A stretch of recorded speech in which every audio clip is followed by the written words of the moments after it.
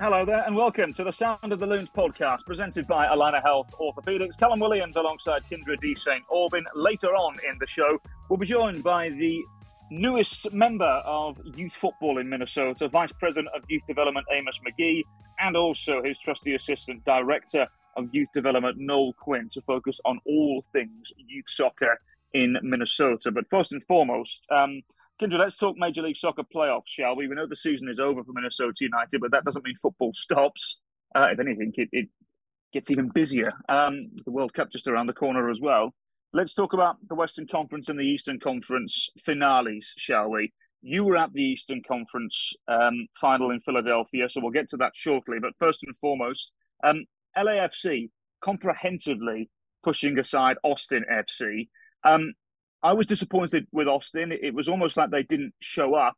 But if anything, I think this was as comprehensive a performance from a playoff team as I've seen in some time, which for me, Kyndra, if LAFC weren't favourites before, they certainly are now, at least in my opinion.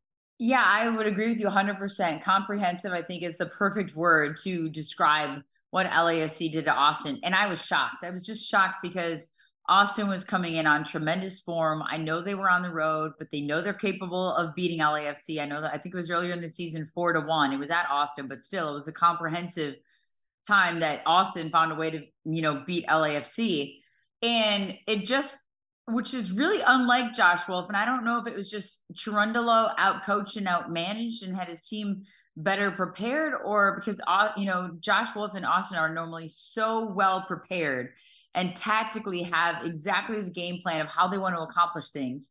And it just seemed like LAFC was taking it to them from the first kick. And I know the first goal didn't come until the 29th minute or something like that. But even before then, it felt like Austin could hardly get out of their own end. They couldn't possess the ball. They couldn't string two passes together. They didn't look dangerous going forward very often.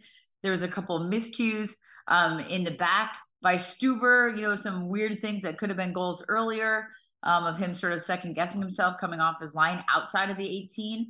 And I was surprised that Gite started again. I thought, and I don't know if there's something else going on there, that Urruti didn't start this game. I know he didn't start the previous one, but it seemed very specific to that tactical situation in their previous playoff game. So I was a little surprised. And I think Urruti brings a different spark, a different energy, a different way of playing. And when they brought him on in the second half, it was a little bit maybe too late. I know it was like the 60th minute, but then he gets the own goal and it just went downhill from there. So I was disappointed in Austin. What was your overall technical thought on it? Well, I was going to say, Urruti did score, but it was in the wrong net. And I felt a little bit sorry for him, actually. I understood why Gite started because of all the players around him, with Regoni on the right-hand side, Fernandez on the left, and then with the way that Driussi plays, he's not quite underneath Gite in the centre forward, but he gets involved in that final third, obviously. I understood away from home, it gives those three players somebody to play off. He's a big man, he's a big unit, and he can hold the ball up. I don't think they utilised him enough, to be honest. Ultimately, in my opinion, Kay, from watching the game, I thought it just came down to moments of individual quality. I thought individuals really guided LAFC to victory. And honestly, and I say this with all due respect to Philadelphia Union, this is why I think, and again, I know I'm not being encyclopedic, this is why I think LAFC are ultimately going to be champions of Major League Soccer, because I just think they have individuals that can change things so quickly. For them to not start somebody of the quality of Gareth Bale, and I know his contributions have been questionable since coming into Major League Soccer, and he's had one or two little injuries. For them to still not be convinced with Arango, despite his goal-scoring abilities and statistical achievements, it just shows what they want to do. Bringing in Denny Bouanga, and he made it 4 had it not have been for the offside flag. I just think LAFC are showered with individuals that can change things in a moment. So ultimately, that's why I think they're going to go and win it all. You were in Philadelphia. You were on the sidelines with Fox last night. Well done for getting up early and joining us on the podcast, by the way. There's something in the air in Philadelphia at the moment. I don't know if it's the the Yingling. I don't know if it's the water. I don't know if the coffee is different in the morning. I have no idea. But it's clearly a sports town that is rocking at the moment. And Philadelphia Union became a part of that, beating New York City FC by 3-1. You spoke to Jim Curtin on several occasions. It feels as though he's got the group playing for him now more so than ever before. Yeah, which is tough to do in the sense that that group always seems to run through a brick wall for Jim Curtin. And you know, figuratively and literally, because it's not, if you looked at it on paper, it's probably not the most talented. We know they don't spend the most money. We know they have youngsters that have moved on and some that are still there. But ultimately, for me, what is so impressive is their consistency, which they've been able to stay relatively healthy, which helps. You know, we all saw that with Minnesota United. The second Dibassy goes out, and I'm not saying everyone around him, you know, can't play defense, but there's something about stability and consistency, particularly on your back line, between your two center backs, and even your midfielders in front of you. And when you go down the score sheet and the game notes of the Philadelphia Union and their lineup for every single game, it's incredible that Andre Blake has started every single match. Glesnes has started every single match.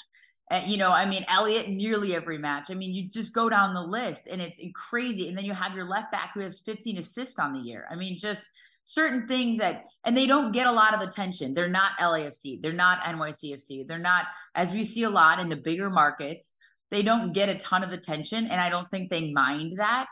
And I think that they had an absolute point to prove, not just because of the loss last year in the Eastern Conference Final, the fact that it's the same two teams in the Eastern Conference Final, that rarely ever happens, again at Philadelphia Union. They lose last year with the 11 COVID health protocol things, you know, all those guys missing. But I also think just the fact that they've never made it to an MLS Cup final has been gnawing at them, that they've been this close. They've won the Supporter Shield. They've been this close to the Supporter Shield again this year, sat at the top of the East almost, you know, the entire season, just about. Consistency.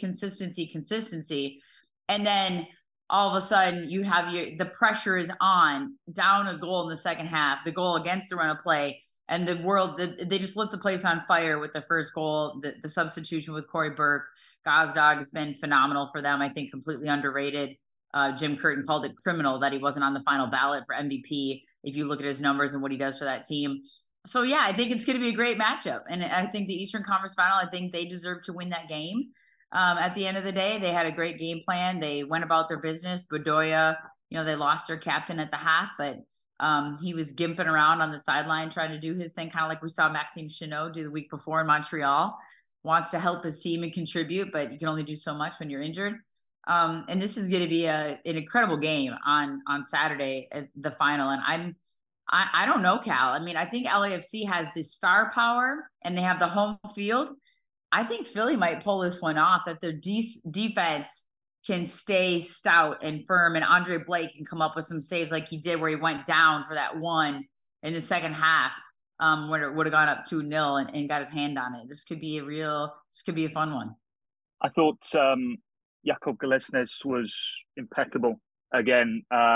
He got my vote for Defender of the Year, and he went and won it. I think he's been remarkable throughout the campaign. And you mentioned Daniel Gazdag there. I'm going to ask you, because you are a more defensive-minded player, the situation with New York City FC for the second goal. When it came over from Carranza into Gazdag, it almost seemed as like New York City FC stopped. I don't know if they were hoping for a flag to come up or something else. They thought there was a foul in the build-up or whatever. Gazdag made no mistake and lashed it beyond Sean Johnson, who didn't have his best evening as well, in my opinion, which is slightly concerning on the eve of the World Cup. I just thought to myself, it's very strange. New York City FC have had one or two defensive frailties this year, but Alexander Callens has, for the most part, been able to push them aside. In that particular moment, it felt as though New York City FC crippled. And before we knew it, Philadelphia got themselves a third. What was your take on that second goal, and what didn't happen from a defensive point of view? You know, back to the whole concept of solidity and consistency on defense, I think they were really missing Maxime Chanot in that game.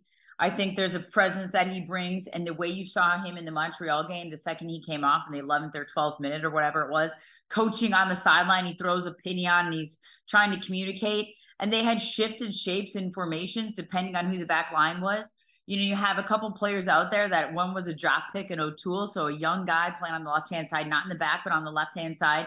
Then you have Hack, Hack, Yes, Hack, Justin Haak, and that's what I was. Hack. That's my point, really, is that Haak was Yep. playing at centre half.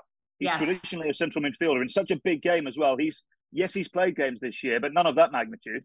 No, and he got eaten alive in that second half. I mean, it was kind of one of those things that once the wheels started to fall off, he struggled to gain, get his composure and those around him as well. I think Keaton Parks was maybe a substitution made too late. I think once he came on the field, and that was a whole different story, right? I mean, they try to do a quick restart, they stop it so they can make the sub. He's out there trying to tell people where to go and what to do. And Philly takes the kick and they score the goal before New York even gets set up. And just prior to that, Keaton Parks has been on the sideline for like 2 or 3 minutes with their assistant coach going over the flip chart. This is what I want. This is where we want this. Is, all the things that you have this conversation with a player before they come on the pitch. And then like he got on the field and the game changed so fast that everything he probably just was told on the sideline was sort of thrown out the window because Philly was coming at them. And I think they were missing Maxime Chanot. I think that Sean Johnson needed a game like he had in Montreal and he didn't have that game. And at the end of the day, Gazdag, to your point about NYCFC sort of having this moment where how does he find himself so wide open? I cannot tell you how many times Jim Curtin said on every media availability that the coaches themselves sit around and go, how the hell is Daniel so open? Like he has this way of making these runs in the box and being wide open and he's their leading scorer. And we've seen that with other traditional true number 9s or goal scorers.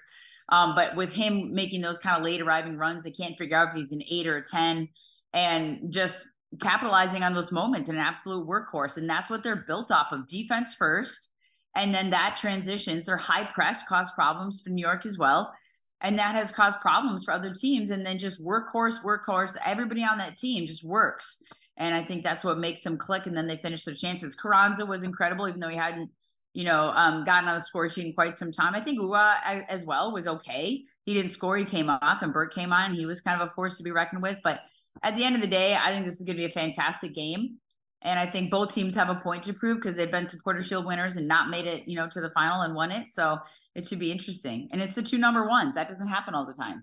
No, I was looking for the stat frantically and I failed to find it because my internet's terrible. I think it's the first time in 14 years, I think. I may have completely butchered that stat, but it's something along those lines. It's been a long time, is the points, where the number 1 seeds have faced off in MLS Cup. Let's get some predictions then, shall we? Because I don't know if we'll get a chance to do another podcast before before the MLS Cup takes place. You're going to be in Los Angeles as well, on the sideline again for Fox. My thought, as I've said earlier on, is that LAFC have individuals and probably have a bit too much for Philadelphia Union to contain. My assumption is that your opinion is opposing that. I'm going to say it's 2-2 in regulation, goes throughout the extra time, penalties. Philadelphia wins because Andre Blake's the better goalkeeper. Wow. Okay. I just totally came up with that. I haven't been thinking about it. Well, let's bet a frothy coffee of some sort on it then, shall we? And we'll so go what, from do there. You have a score or something? I mean, I need something more than just LAFC's going to win. LAFC 3, Philadelphia Union 1. All right. That's what I think. Who's the MVP of the game? Oh, it's probably Arango. I was going to say Arango, I think, although it should be somebody like Ilie Sanchez, who's had an impeccable year for them again, but they never get it. On goal scorers. They focus on goal scorers, and I get that, but I'm going to say somebody like an Arango, I think, will be the MVP. I think he gets 2. But look, I mean, I can see your eyes widening now because I'm saying Philly are conceding 3, but I just think I think LAFC, once LAFC open up Philadelphia Union, they know they have to open themselves up. They have to be a bit more expansive. I think they find a way through, but I think ultimately they'll be chasing the game, and I think that'll open them up a little more. And LAFC will win by 3-1, I think. You? I think Gazdag gets the MVP, the attention he finally deserves. I think, he'll get a goal. And then my close second would be a player like Andre Blake. I just think that he's, goalkeeper of the year once again. Had another phenomenal season. Didn't have the best game against New York, but at the end of the day, I think if he proves himself in penalties and comes up with some big saves in the game, and there's so much firepower on LAFC, it's going to be tough to handle. Okay, well, I look forward to the coffee that you'll be buying me next time I see you. Well, mine's way more expensive. It's got way more stuff in it. Yes, it does. I look forward to it. Okay, well, we'll take a short break then, shall we? Coming up next, the Vice President of Youth Development, Amos McGee, and indeed the Director of Youth Development, Noel Quinn, right here on the Sound of the Loons podcast.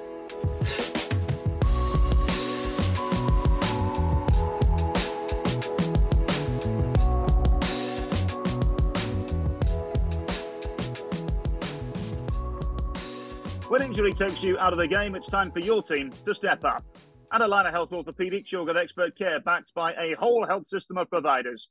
With convenient locations, virtual options, and an app that gives you 24/7 access to your records, test results, and care team, you're always close to the care that you need. Schedule now at allinahealth.org/ortho.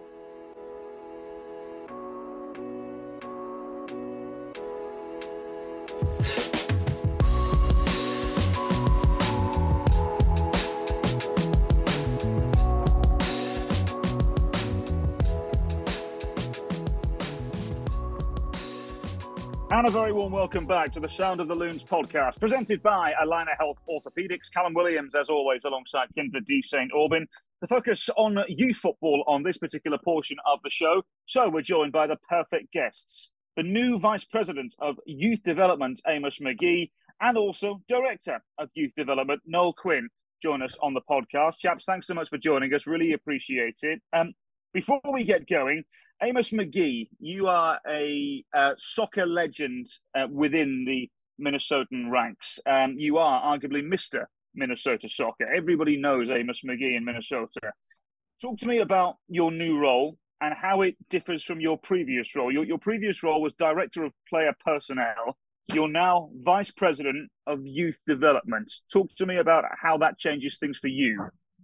Well, it's a big shift, Cal. Thanks for blowing up my ego beyond reasonable doubt. Look, in the previous role, I was focused mainly on the first team and the second team and scouting recruitment and setting out a long-term strategy in terms of the teams, how to ensure long-term success. The shift has moved significantly to work more with Noel and his staff on continuing to build out the academy, build out the player pathway, and then a long-term vision that Noel and I are excited about, which is to figure out how we can, at Minnesota United, help out Minnesota soccer in the long-term growth and development of coaches, referees, players, and infrastructure. So, it's a long-term ambitious goal, but both of us have spent, I think, a lot of years in Minnesota, care about this community, care about youth soccer players in this community, and want to leave a lasting legacy in that area. So it's a shift. I look at it as, having spent a lot of time in the first team, and then starting to build into 18 to 30 players. Now we're trying to build in the thousands and hundreds and tens of players as we build out the youth structure here in Minnesota United and the state. Okay, we'll dive a little deeper into that later on. First and foremost, though, Noel Quinn, Director of Youth Development. I know we've had you on the podcast before, but for those that weren't aware, talk us through your role and what exactly a Director of Youth Development is.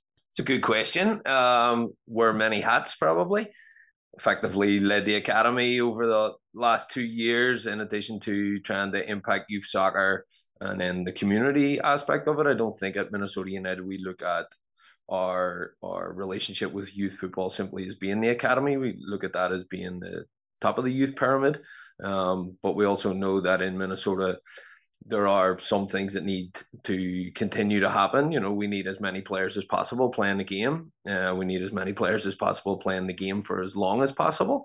And then we need to create the best environment possible in which top players can push on from there, but also an environment that creates lifelong fascination with football and a lifelong love for the game.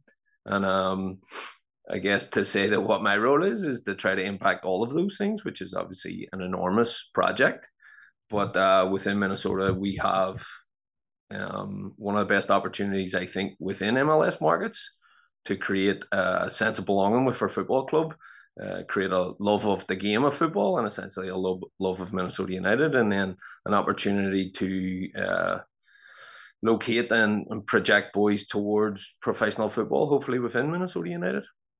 I was just going to ask about that because, Amos, I know you started out kind of by saying that this role is different from your current role, but at the same time, with the end goal ultimately to be that this youth development for both of you somehow has an effect, a long-term effect on what Minnesota United is and can be, as we see the youth movement sort of in a lot of these clubs, just having watched Philadelphia Union last night in the Eastern Conference Final, that there is sort of a long-term effect, an immediate impact within the youth, but the long-term effect of how could that present itself to the first team at some stage?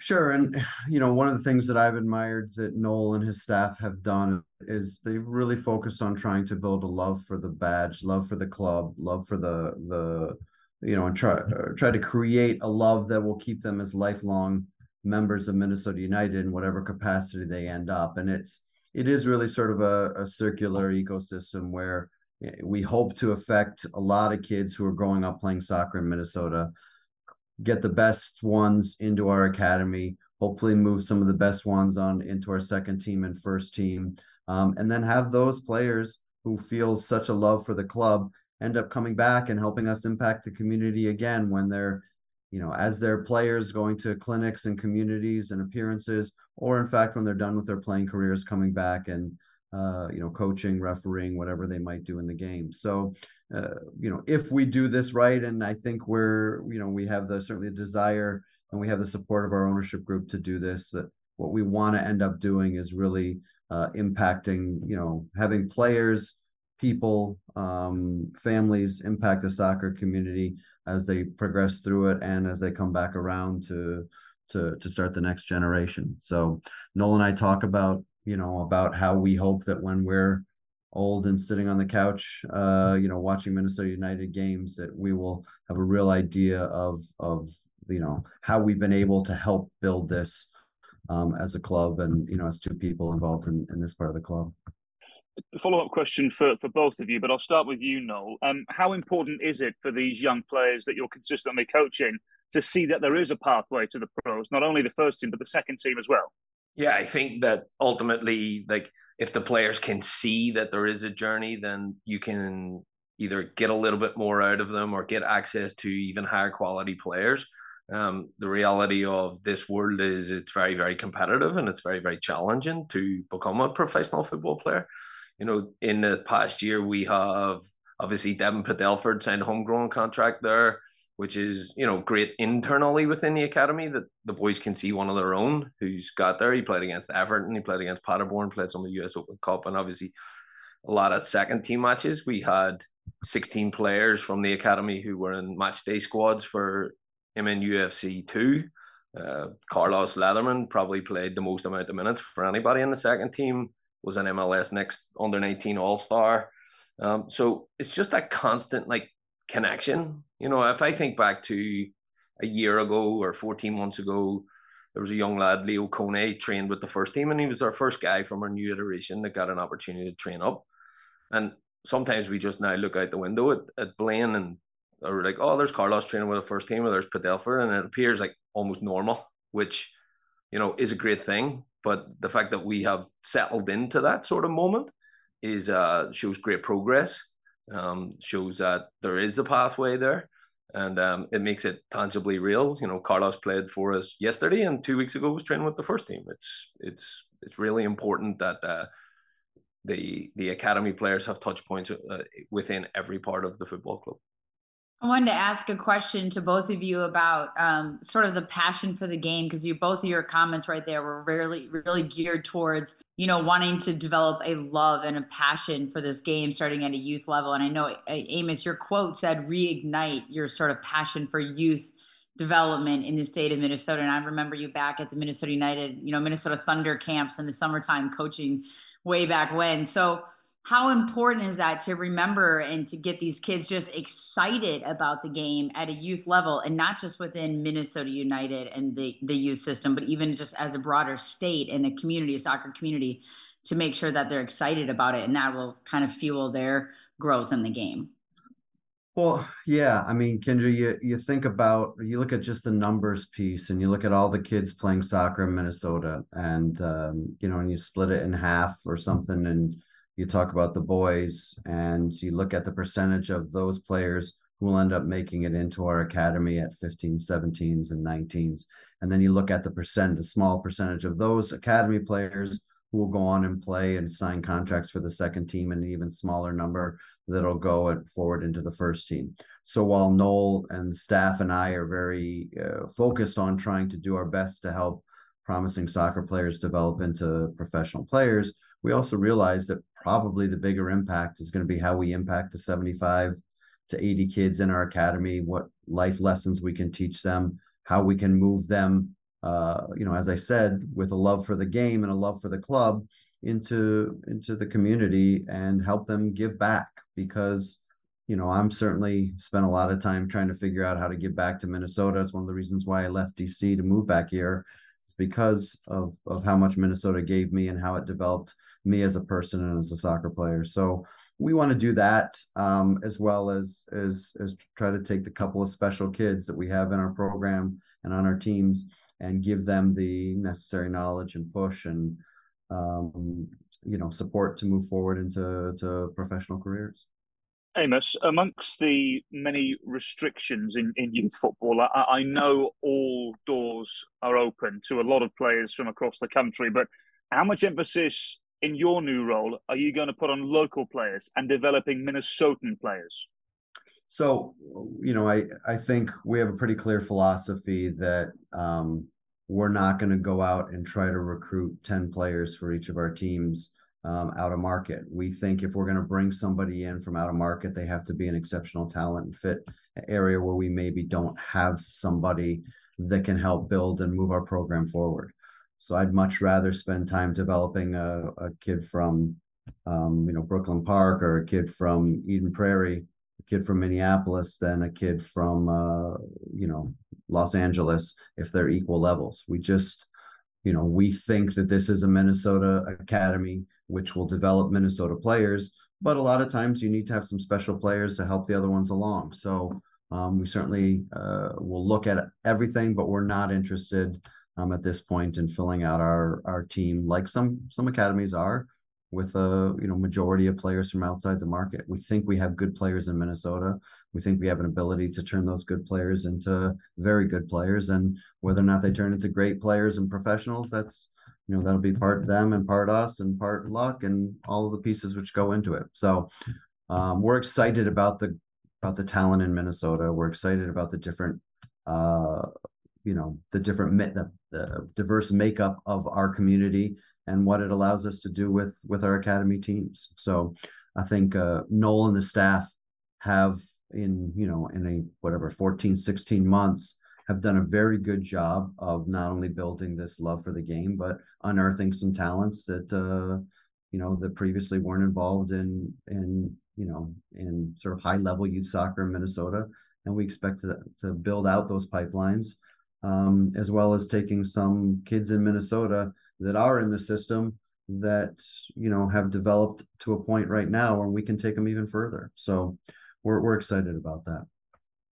No, specifically on that, when you look back at the last 14 or 16 months, what kind of things have you already learned about the youth in the state of Minnesota, how they match up maybe in the system compared to when you've gone to these tournaments and things, and what's the progress that you think has been made in the last 14 to 16 months? Yeah, really, I think like more than just the last 14 or 16 months, I have to rely on probably the last 17 to 20 years of living in Minnesota and coaching football here at pretty much every level. I've always been a believer that there are good players here, and the environment and the structure of youth football can be used to help really grow that love of the game. I think that within Minnesota soccer, there needs to be a strategic vision long term of the potential that is in this market. This can be genuinely one of the best football markets in the country. We have to start at the lowest possible level and look at the numbers of players that are playing soccer up to 7 years old. we need to make that as accessible and available to every single person as possible. If we can increase the number of players and then keep them playing the game for a long time, and then build an environment that's conducive to producing a love for the game, commitment to the game, and a way to excel at the game, then we have a great opportunity. But I think that if we had a top-down build, that it would only get us so far. I think that we need to have effectively a bottom-up build that drives football to the very top. If we look at the progress over the last 14 to 16 months, playing in our first year of MLS next, it's obviously a rocky start and a difficult moment to step in with effectively a local select team. We had taken some punches and found it difficult at times, but really since the start of 2022, the progress has been really excellent. We have amazing coaching staff, led really by Pete McDonnell and Justin Ferguson, who coach the 15s and 17s team. And I mean, they're very, very high level, but they also really care about the boys in the club. And since 2022, we've beaten Manchester United. We have under 17s have qualified for the knockout rounds of GA Cup, which is a very significant achievement. The under 19 team made it to the playoffs in their first season. And currently today, I was just looking at the results from last weekend. Yes, we had a good weekend this weekend. We won 4 matches. The under 19s, under 17s beat Cincinnati yesterday. 15s drew with Cincinnati. The under 19s are currently top of the Mid-America division. The under 17s are second place in the Mid-America, and the under 15s are top of the MLS league in this conference. So the progress, like on the pitch in terms of results, is unmatched. Maybe like in a year, it's like you go from the bottom of the league to the top of the league. It's pretty significant, but that's only a small piece of the progress. The progress is in the way the players develop individually, the care for the football club that they have, the amount that they want to play for Minnesota United, the pride they take in representing our football club and our state. Those things I feel are way more important than being top of the league.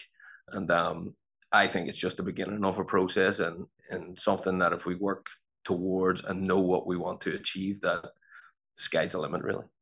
Not asking either of you to identify individuals, but I was fortunate enough a couple of weeks ago to watch some of the U15s and U17s alongside Amos. And Amos, I know this is a group you're particularly excited about. Why? Well, listen, I've been spending time with Noel and his staff for the last couple months, and and it's a little bit of an adjustment. Obviously, I've been scouting some youth football for our second team over the past couple of years. But to go spend some time, watch the way the kids train, watch the way the coaches work with them, watch the growth that they're able to take. We have several exciting players in the 19s, a handful of exciting players in the 17s and 15s. They're so early in their, in their development that the difference in maturity levels is remarkable. So it's, of course, the younger you get, the more of a sort of a crapshoot it is. But they're going about it the right way, and there's interesting players to sprinkle in with a team that's trying to make the game plan of the coach or the game model work, and so you see all those little pieces of growth. You start getting more and more excited about some players. Now, they have a long way to go. It's one thing to be a good player in youth football. It's another thing to be a good player in second team football. And then, to be a good player in first team football. Those are just massive, massive steps. But I think we're heading down the right path where we're trying to move these players in the right direction and give them the proper support to have a chance at getting there. So, there's anybody who comes out and watches these academy games and watch these teams play, they'll see that there's some really interesting players that are unique. Just talking to the academy director at Cincinnati, he's like, you guys feel like you guys have different players here that are unique, that are able to problem solve in a different way than our guys in Cincinnati and Southern Ohio. So, that's a lot. That says a lot about our state, the demographic of our state. It also says a lot about some of the development that's going on in youth clubs. Youth clubs in Minnesota. And by the time we get to the players now, we have players that are further along in the process than, they certainly were in my age, my generation. Another generation will be Kindra's generation. And and then and then we move forward. So there's a lot of development going in here, and there needs to be more, and we're gonna hopefully try to help on all ends of that development. If I can jump in there, I think what is very important to point out is that everything that we try to do in an academy has to be tied back to the identity and profile of the football club. I think he once said it to me one of the first times I chatted to him about this process, is that the academy is effectively the ideal version of what the football club can look like. And the ideal version of our football club, I believe, lives in our logo. Our logo has meaning, and it represents who we are as Minnesotans, and what Minnesota means to other people here. Our logo has the river on it, which is all about adaptability, and our logo has the taconite color, which is all about stability, and then we have the 11 feathers in our loon, which means togetherness. We have the red eye, which means you do things in a unique way, and we have a star that talks about leadership. And these profiles, these characteristics, are something that bleed through everything. So to hear him say that from a colleague or a peer within MLS, to say our players might be able to solve problems better, well, that goes back to living every single day about being adaptable. And it goes back to living every single day about being dependable. And the human beings that we have in the academy, the players, the coaches, everybody that comes in, they have to display those attributes, because it transfers to football. And it's probably more important than game models or how you play the game. It's really the type of human beings that we want to be involved with Minnesota United, because long term, that's our competitive advantage, is that we represent the human beings that are from here, and we create an identity of what it is to be Minnesota United. And if we do that, we have a great advantage across the league. It's interesting, you look at Minnesota's always been a hockey state, and it certainly continues to be a hockey state. But somewhere along the way, people decided that they also wanted to be a basketball state, and the development of youth basketball, AAU basketball, and then high-level recruits in Minnesota over the last 10 to 15 years has been remarkable. And one could argue that we're spending more time indoors based on our weather, and they have extra time in the gym, but of course it's not that. It's the fact that there's been real growth in how they're building grassroots basketball, the programming that they're doing to get the players from being promising players into sort of elite junior players. So there's no reason, as Noel would say, and certainly me as well, that there's just no reason why we can't be one of the best soccer markets in the United States. We have some challenges to overcome, our weather being the primary one, but I think we have some supportive clubs. We have good soccer people in the state, and we've just got to help continue to build lines of communication and to continue to give them support, to build their programming and their development, and increase their numbers, to give us better players when we take care of the best ones at 14 and 15 years old. So there's a lot to be excited about with this program. I want to ask a question, because you guys both played soccer all along the way, from little to, adults and professionally and whatever level. How important is the interaction with some of the players that are above them, whether that's the 15s with the 17s, 17, 19s, second team with the first team, whatever. And I'm not just talking training and stepping on the pitch and training, but just interaction with, I remember watching that video that our video crew did on picture day, and the excitement from some of those young players, just seeing the first team players walk up the sidewalk. So just that interaction where they, not just if you see it, you can be it, but just an energy about it. And, the role model aspect and the idolization aspect, how important is that?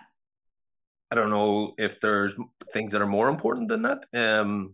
I think more than idolizing these players, it has to become normal that they're around them, so that they can see how they just live their lives and prepare to go to a photo shoot, or prepare to go to training, or prepare to go to play a match.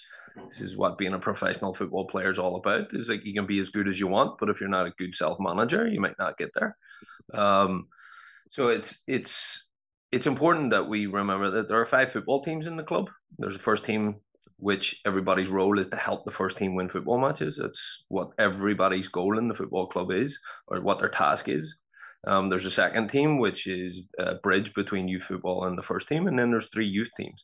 So we have to have that connection normalized over many, many years, so that that just becomes part of the culture. It's funny, I will tell you that I, had a meeting with a coach and a player last weekend. We asked him his favorite player. He said Neymar. I was walking out to the field with another player. I asked him his favorite player. He said Reynoso. So there is a tweak in in how these players view themselves and view Minnesota United in the sort of pantheon of world football and where they aspire to be. So all of those are anecdotes which take us to sort of a collective idea that Minnesota United is not slowing down. The growth of the academy will keep track or supersede that of the second team and the first team, because we have a lot of people, a lot of resources, a lot of interest in building out all 5 teams and beyond. So I think there's, I keep saying there's a lot to be excited about with this club, and certainly in this youth development space. I think there's a lot to get excited about for everybody as well.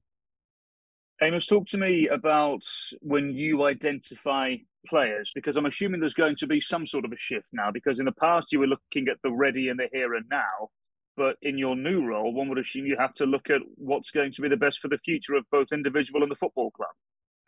Yeah, I mean, there's always projection, and recruitment is not it's just not a guaranteed result. So you have players who are succeeding at high levels and high leagues in the world, and you bring them over to MLS, and a lot of times they don't work, and based on the challenges of our league, whether it's travel, altitude, level of play, etc. So pace of play. So when scouting for the first team, it was always about what characteristics do these players have. Will those players translate to A, our league, and B, Adrian Heath's system?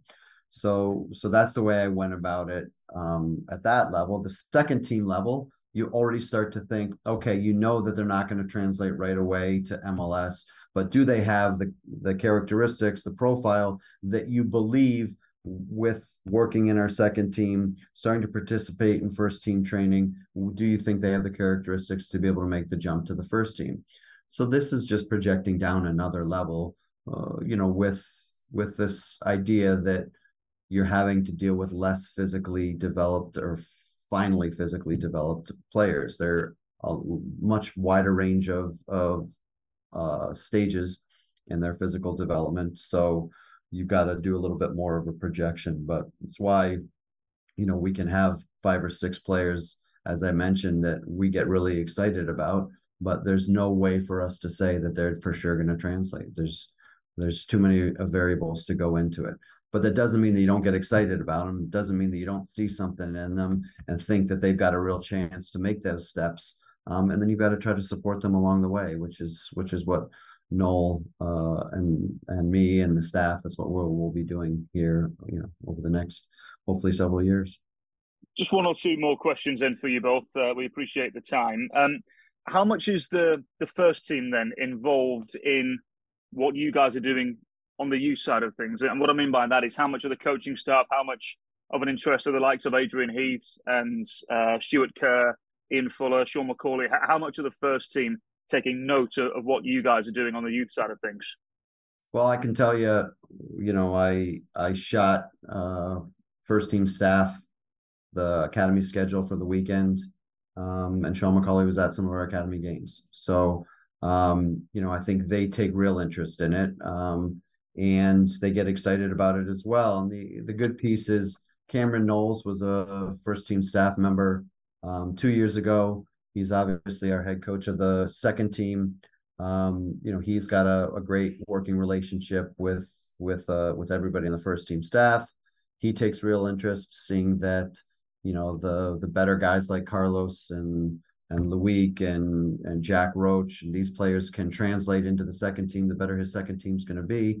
And he wants the same thing that we want, which is he wants to develop these younger players and push them onto the first team. And I know talking to Cam, he preferred to do that with players from Minnesota that he's known for 3, 4, 5 years. So I think there's real excitement and interest.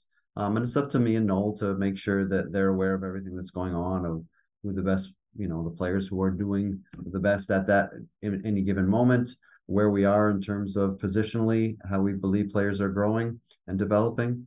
And the more contact we have with them, the more contact they have with the academy, the easier the transition and the pathway will be. And that's certainly something that we have designs on making as easy and fluid as possible. I just want to ask you each, this will be the last one from me. If you can name one moment, I was going to ask you what keeps you awake at night, but I'll skip that one and just ask you if you have one moment that you can remember that was like that aha moment where something clicked, maybe something with a specific soccer player, a specific youth player, kind of like almost a parent with a kid where you see their wheels spinning and they get it. Was there for either of you with the youth, and whether Amos, it's your short time in this role, or Noel, your long time in this role, that you just were like, that's awesome, and that just like lit you up, I'll let Noel speak last on this because he's been in the space, with much more, much more volume than I. But I will say that Noel and I had an early conversation. We were talking about youth soccer in Minnesota, and he mentioned it earlier today, in this podcast. But he has a mantra about trying to get more players playing soccer for longer periods of time in a better environment as possible. And that for me sort of encapsulated, one of the major impetuses that I have to getting involved in this space is I have seen kids really like soccer fall out of soccer. I see it with my daughter's friends all the time. To create an environment, to get a bunch playing, to get them playing so they're not quitting at 10, 11, 12, as some kids move into competitive and rec soccer dies out, that they stay longer, play longer, and then you work on creating a better environment. Those kids will move on. And will all of them play for Minnesota United? Of course not. But will all of them appreciate soccer for having spent more time in it? Yes. Will they feel more connected to the sport? Yes. Will most of them probably become Minnesota United fans? Yes. Will they want to go back and coach or referee or manage or put their kids in soccer? Yeah, they will. And that gets me excited. That's my aha moment. To say this is more than just trying to get Carlos Leatherman into the first team and and playing regularly for Minnesota United. It's about all the players and coaches that have supported Carlos up to that point and make sure that there's a pathway for them as well. To be honest, there's sort of those moments every week that you end up becoming normal, which is a great thing because it means that you're just living in that way. I think at two, one off the pitch and one on the pitch, one a while ago, probably a year ago or so, having a really hard time at the beginning of last season, just getting the boys used to the level of the league, the amount of travel, this, that, the other. I remember we took the 17th down, we were playing Columbus Crew and it was snowing weirdly. It was like we expected the snow here, but down there, I think everywhere in America is like sunny, like Florida, but we went down there and there was snow all over the field and the boys won 4-3 or 5-4, some ridiculous match where it was back and forth and we saved penalties. And in that moment, I was like, these Minnesota boys just have something. They like maybe want to bury it at times, but that fight part that can come out of them is very significant. We prefer to see that fight from the start rather than let's wait until we have to be the victims here. And so that was the first major turnaround in terms of like performances on a football pitch.